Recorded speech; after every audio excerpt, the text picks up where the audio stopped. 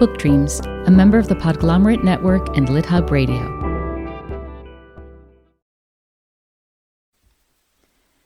Hi everyone, it's Julie.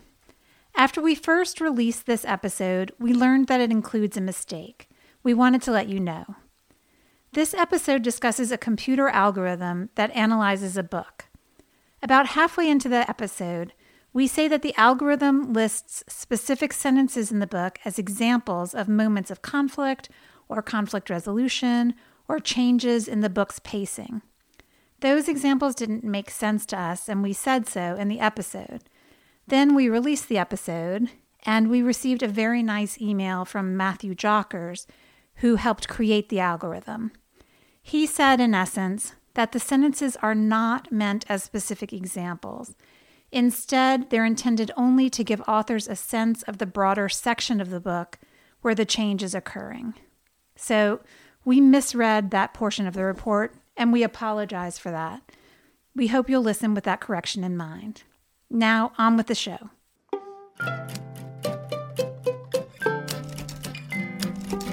Hello, and welcome to Book Dreams, the podcast for everyone who loves books and has ever wondered about them.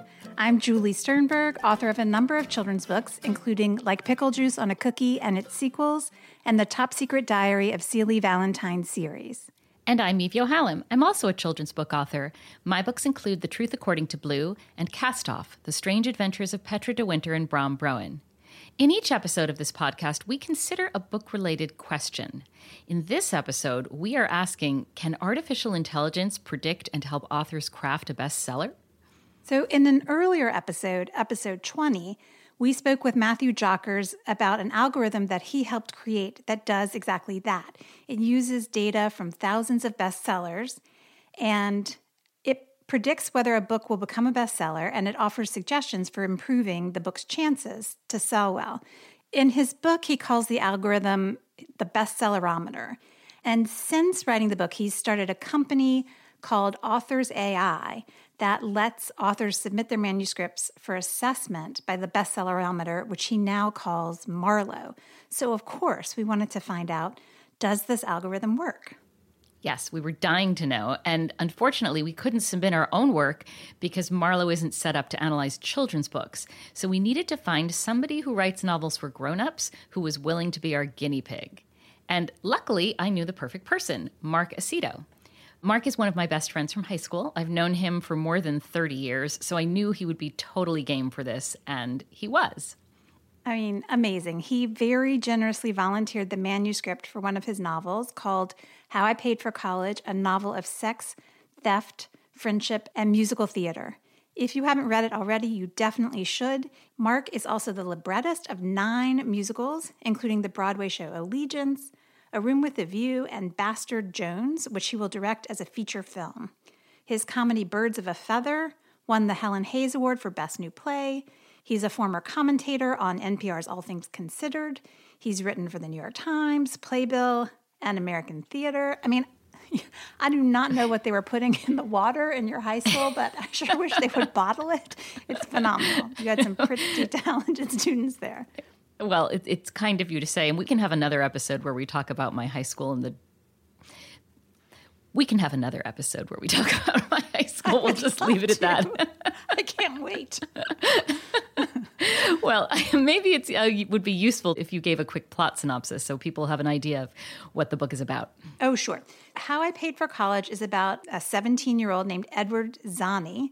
He's a high school senior in 1983, and he schemes to steal his college tuition money when his wealthy father refuses to pay for him to study acting at Juilliard. So apparently, and you know better than I, this is semi-autobiographical. Mark has said that it is just true enough to be deeply embarrassing to his family. Yes, I can vouch for how much of this book is true, but I am not saying which parts. Okay, so here is how Marlowe works on Authors AI.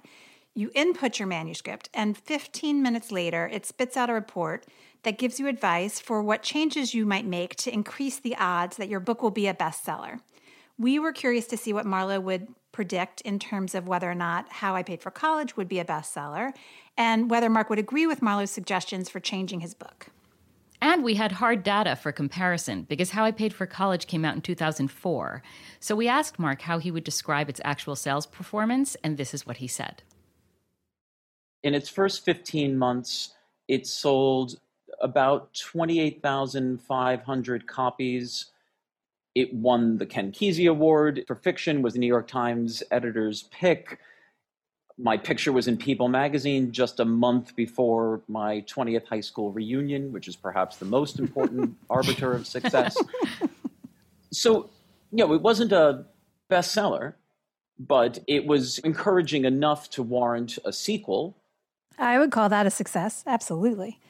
One of the elements of publishing, as you both know, that is so terrifying for a writer is the benchmarks for success are set by someone else. The publisher determines what is success depending on the amount of money that they have invested in the book, i.e., the writer's advance as well as the number of copies that they print.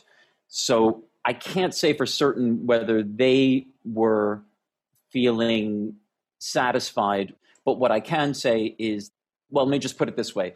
On October 1st of 2003, I did not have an agent yet for this book. And by the end of the month, we had sold the book to Random House in just 3 days for $50,000. We had sold the English rights for another $50,000, and then the film rights to Columbia Pictures for another $100,000. And then subsequently 5 foreign languages, including Braille, which I love. So that was obviously a wonderful payday for me and completely disorienting as a life-changing event. Yeah. So what factors do you think contributed to its sales success? We're curious about what did the publisher do and what did you do to try to drive sales? I got really excellent PR help with this book. They definitely championed it. I was moved towards the front of the line in terms of that division's titles for the fall. So I got about as good a chance, I think, as most debut novelists get. Mm-hmm. So, for instance, yes, when it was a New York Times editor's pick, they responded by then placing an ad in the New York Times book review section. So they definitely capitalized on that. I had a very good book tour. Mm-hmm. They did a really good job, and I was very proactive in terms of getting out there and talking to anybody about anything. I mean, I ended up eventually on the Rotary Club circuit, which, if you've never been to a Rotary Club meeting, it begins with a Pledge of Allegiance and the singing of the national anthem. This is not exactly the environment that this crazy queer guy shows up and tells this story. They loved me at the Rotary Club. So I had as good a chance as any, and I feel like I went to the Olympics and didn't medal, but certainly did very respectably. Yeah. Do you have any theories about why it wasn't a bestseller? I can only quote the words of my editor, who one night in a bar in New York ran his fingers across his face and up through his hair, saying, "We just don't know what to do with you." And certainly the words "too gay" came up a lot. Mm-hmm. To which I replied at one point, "Well, yeah, but what about David Sedaris?" To which my editor replied, "Oh, you're much gayer than David Sedaris." Oh, Jesus.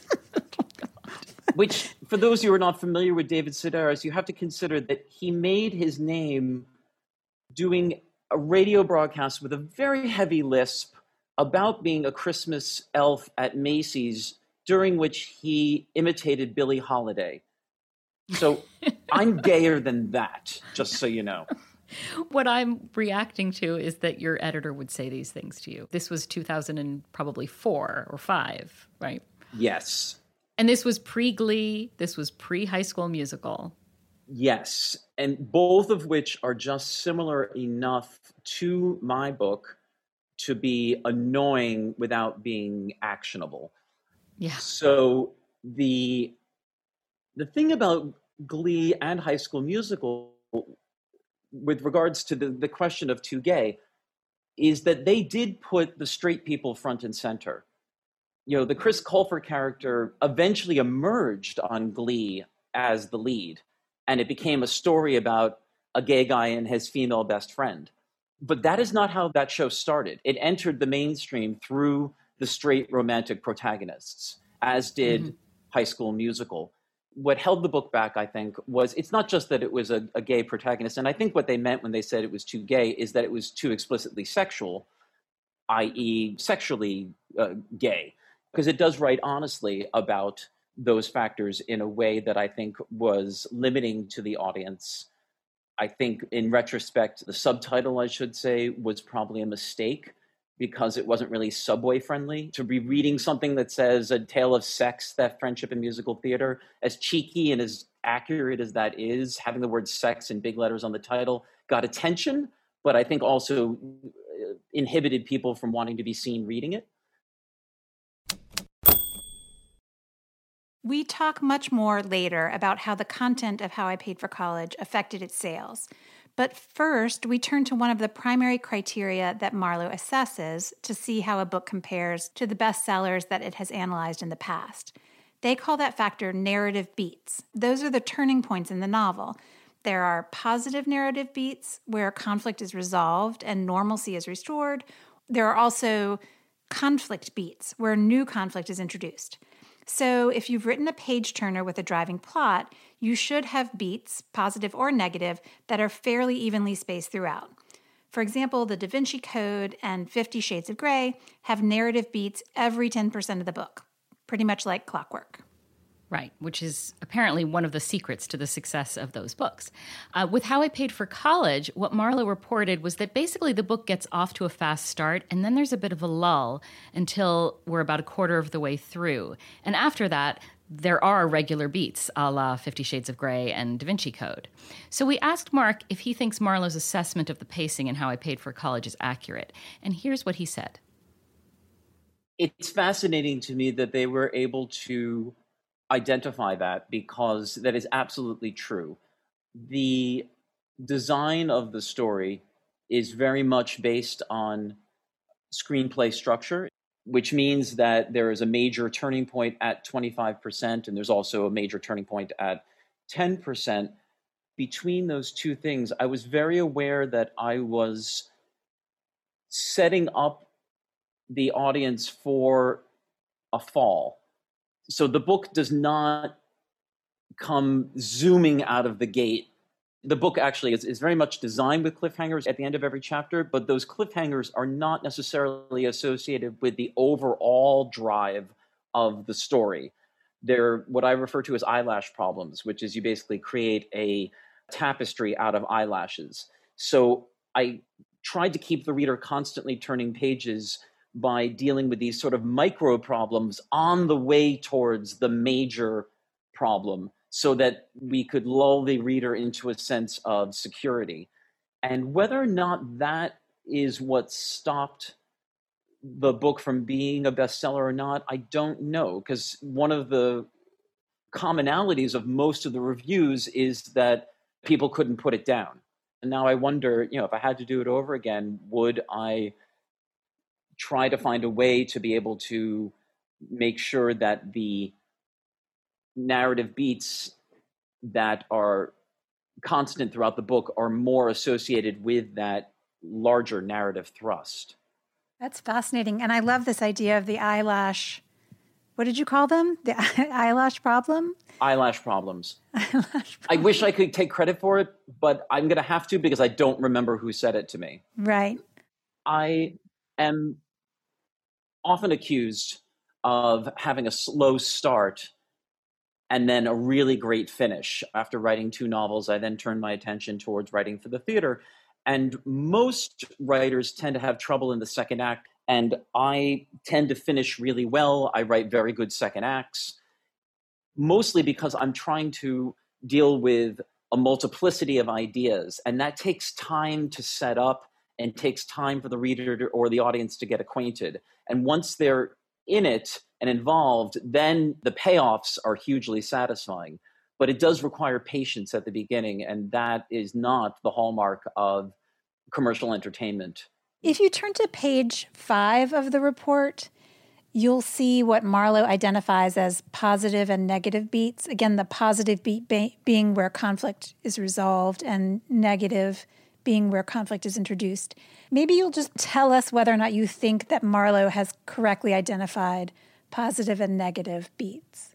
They feel like sort of like arbitrary little moments that I'm not quite sure what they're identifying as being the major conflicts. It's so interesting. One they write as a positive beat is, she put her hand on my knee. Are you in some kind of trouble, baby doll? No, I say. I don't know why that's a positive beat. Maybe because it's supposed to be conflict resolution. So are you in trouble? No. Conflict resolved? Maybe? Maybe. But what about the next one? The place goes nuts. People actually scream. I smash the blood pack under my shirt and collapse on the floor as the figure, Boonbrain, actually dashes out the nearest exit. Boonbrain is another character. Right. That doesn't feel like conflict resolution to me. I don't know.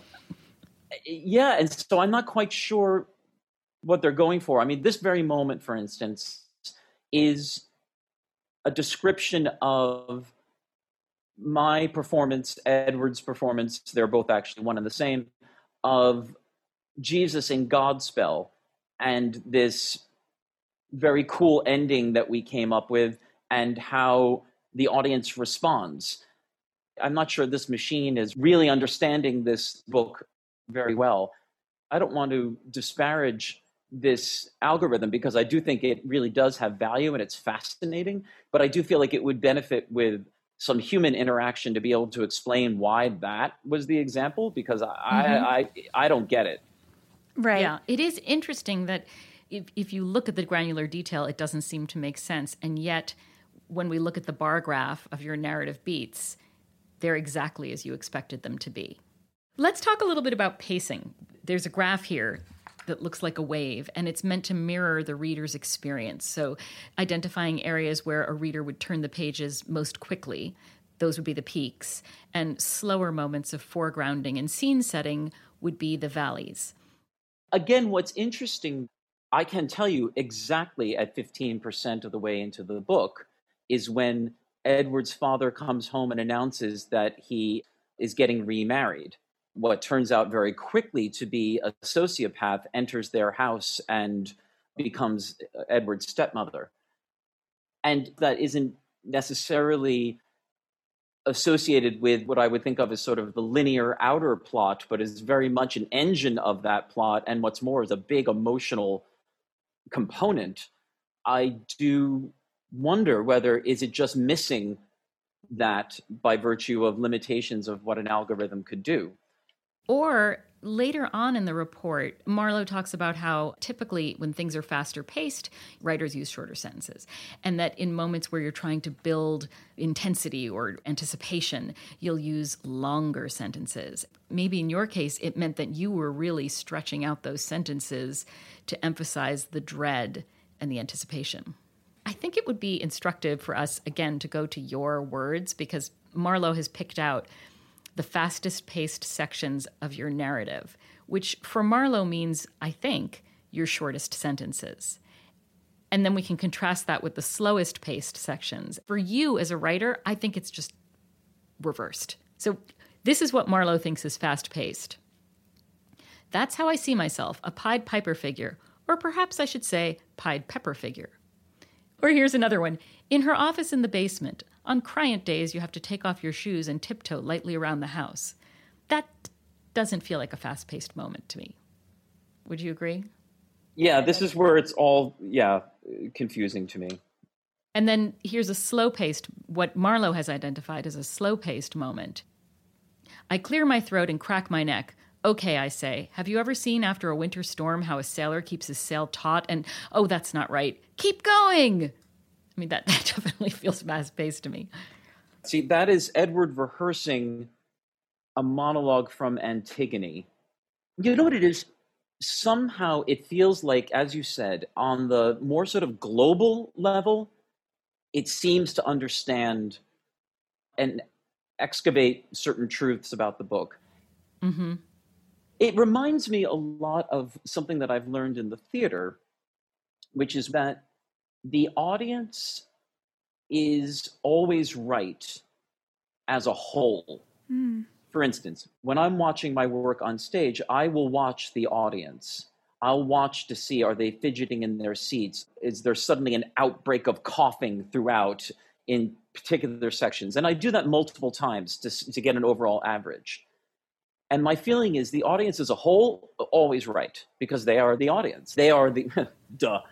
They are the people who write our paychecks. However, individually, a person comes up and says, oh, this is the problem, that is the issue. If I hear that from multiple people, I'll take it seriously. But even then, when they start to analyze why that's a problem, there's part of me that says, you should leave that to the experts. Because, yes, you might be bored in scene 3, but the reason you're bored in scene 3 is because I actually did something wrong in scene 1, not because I did something wrong in scene 3. Yeah. And I feel like you need a certain level of expertise to be able to actually analyze that. Let's talk a little bit about major subjects, because one of the major themes in Matt's book, The Bestseller Code, is that best-selling novels tend to have a small number of major topics in them. And so there'll be 1 or 2 major topics and 1 or 2 secondary topics. And what they mean by topics is things like work, work-life balance, body, drugs, Hollywood, dating, that kind of thing. For How I Paid for College, Marlowe identified one big major topic, which was work-life balance, and then a whole bunch of smaller ones. Do you agree with how Marlowe has defined your topics? And would you consider, if you were to rewrite the book or if you were transported back in time, would you consider reducing the number of topics? I think that's valuable information. I'm not sure what I would do with it, but I'm fascinated by it, and I would take it seriously. Because perhaps part of what is appealing about the book, or what makes it what it is the broadness of its topics. But if I were to make that decision, then I would have to decide, is that a hill I want to die on? Is that just what I am and what I'm about and what this is? Or could I still maintain the integrity of what I'm trying to accomplish in a more focused way? Mm-hmm. Which is a very existential question for me as a human being and as a writer. I tend to be very broad in wide-ranging in my interests. And what's more, Eve knows that I have synesthesia, which is a neurological phenomenon where you associate disassociated ideas, typically, and in my case, colors and numbers and letters. I think it's one of the reasons why I'm not good at math, because to me, all odd numbers are cool colors and all even numbers are warm colors. And when you add those things together, they don't result in the right color palette. So therefore, math doesn't really make sense to me in a way that it does to somebody who understands math. It gets all muddy and weird in the way in which I process that information. That was a very long way of saying, no surprise, that everything reminds me of something else. Mm-hmm. So therefore, it's difficult for me to stay focused on one very particular topic because 10 ideas all remind me of the same thing. I'm guessing that this confirms what you were saying earlier with respect to what Marlowe is good and bad at, because it sounds like you're agreeing that you have perhaps too many topics. But I'm also guessing, if you look at the list, that you might not agree with the actual topics that Marlowe has identified as being something you were setting out to cover. Like swearing, for example, is probably just incorporated into the text as opposed to a topic of discussion. Yes. Drugs and street trade account for 4.11% of my story. And I would say that is by no means an accurate description of the book by anyone's standards. No, no. The book is not about those two things, but the book does have high school kids who get high. But that's not even a focus. It's an ancillary thing in the book. It's a plot point, but I think still most people could agree that the subtitle is accurate. The book is basically about sex, theft, friendship, and musical theater. Those should be the top four topics. And the fact that Marlowe didn't identify those is very interesting to me and is worthwhile examining. And I'd say, that's not what I intended. Oh, really? Boy, drugs are what prevail? That's kind of not what I was going for. So perhaps I should take a look at that. I would definitely use this service if I were writing another novel. You've made it really clear, Mark, that there are pieces of Marlowe's reporting that would have been useful to you, that may have increased sales for you. But I just want to say that I don't think we can discount the possibility that in 2004, when this book came out, there was still too much homophobia for it to find its place. Because it's a phenomenal book. It's a compulsively readable book. It is a book you don't want to put down. And there still is plenty of homophobia, but there was much more then. I'm in agreement. I look at the analysis and I feel like there are things that could absolutely make the book better and stronger, and certainly perhaps widen its appeal somewhat. But ultimately, it does feel like the report is not able to take into account factors I think that really probably contributed to its not being a bestseller. Mm-hmm. Marlowe doesn't judge, and Marlowe isn't subjective. And so that's something, external biases is something that Marlowe wouldn't know. Exactly. So it's, reading it after the fact is bittersweet because it does articulate that there's a lot about the book that is working. It reminds me of the response to Allegiance, which is the Broadway musical that I wrote, which is about the internment of Japanese Americans during World War II. Not a fundamentally commercial idea for a musical, granted, but there are plenty of non-commercial ideas for musicals. Getting to Broadway definitely felt like it was my second chance at the Olympics. And once again, I really made a study of what I thought were the structural elements that could make a commercially successful show. And all of those elements are in place. And one thing that I was not able to control and did not realize was the way the subject matter would be received.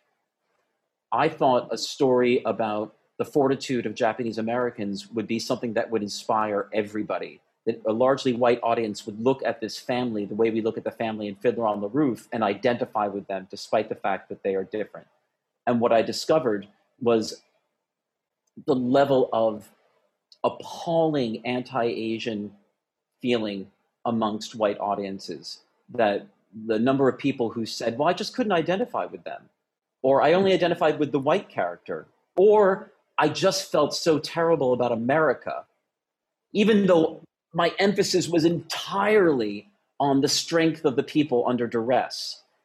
So it's that very bittersweet feeling of, wow, I can take these qualities as a writer and analyze how to be able to do something that could perhaps hit the benchmarks of commercial success, but in using them for topics that are difficult for people to digest, can end up being somebody who goes to the Olympics and doesn't medal. What I've learned is the importance of finding a way to be able to monetize my more niche view of the world so that I'm not trying to succeed on some kind of playing field for which this information is not really meant to be received. It's so interesting. We conceived this episode pretty much as a lark, right? Just to try Marlowe out, but it really brought up some deep questions. Oh my gosh, yeah. I mean, the existential question of how to monetize your work when it's your passion. Right, and how oppression and societal biases create an unlevel playing field that can limit the audience and financial success, which Marlowe doesn't really get to. Yes, and don't forget how it can feel weird to be analyzed by a robot, but at the same time, that robot can have valuable things to say. Because if you think about it, Marlowe got a lot of stuff right here. I mean, in a large sense, Marlowe said Mark's book mostly, but not entirely, matched the algorithm. And in fact, Mark's book did very well, but wasn't a bestseller. But Marlowe missed maybe some of the whys that happened. Yeah. Maybe it wasn't that there was a lull in the pacing in the beginning. Maybe it was because the book, according to Mark's editor, was too gay, quote unquote. Right. And that's something artificial intelligence can't know. Right. I think it's so interesting how, and this goes back to something that Mark said too about an audience as a whole, that Marlowe did sense some problems that resonate as true for Mark, although never quite got right exactly which language was a turning point, for example. But that happens sometimes. Yeah, it does happen sometimes. I expected this to be fun, but it was fun and super interesting. I agree. So I think that's it for this episode of the Book Dreams podcast.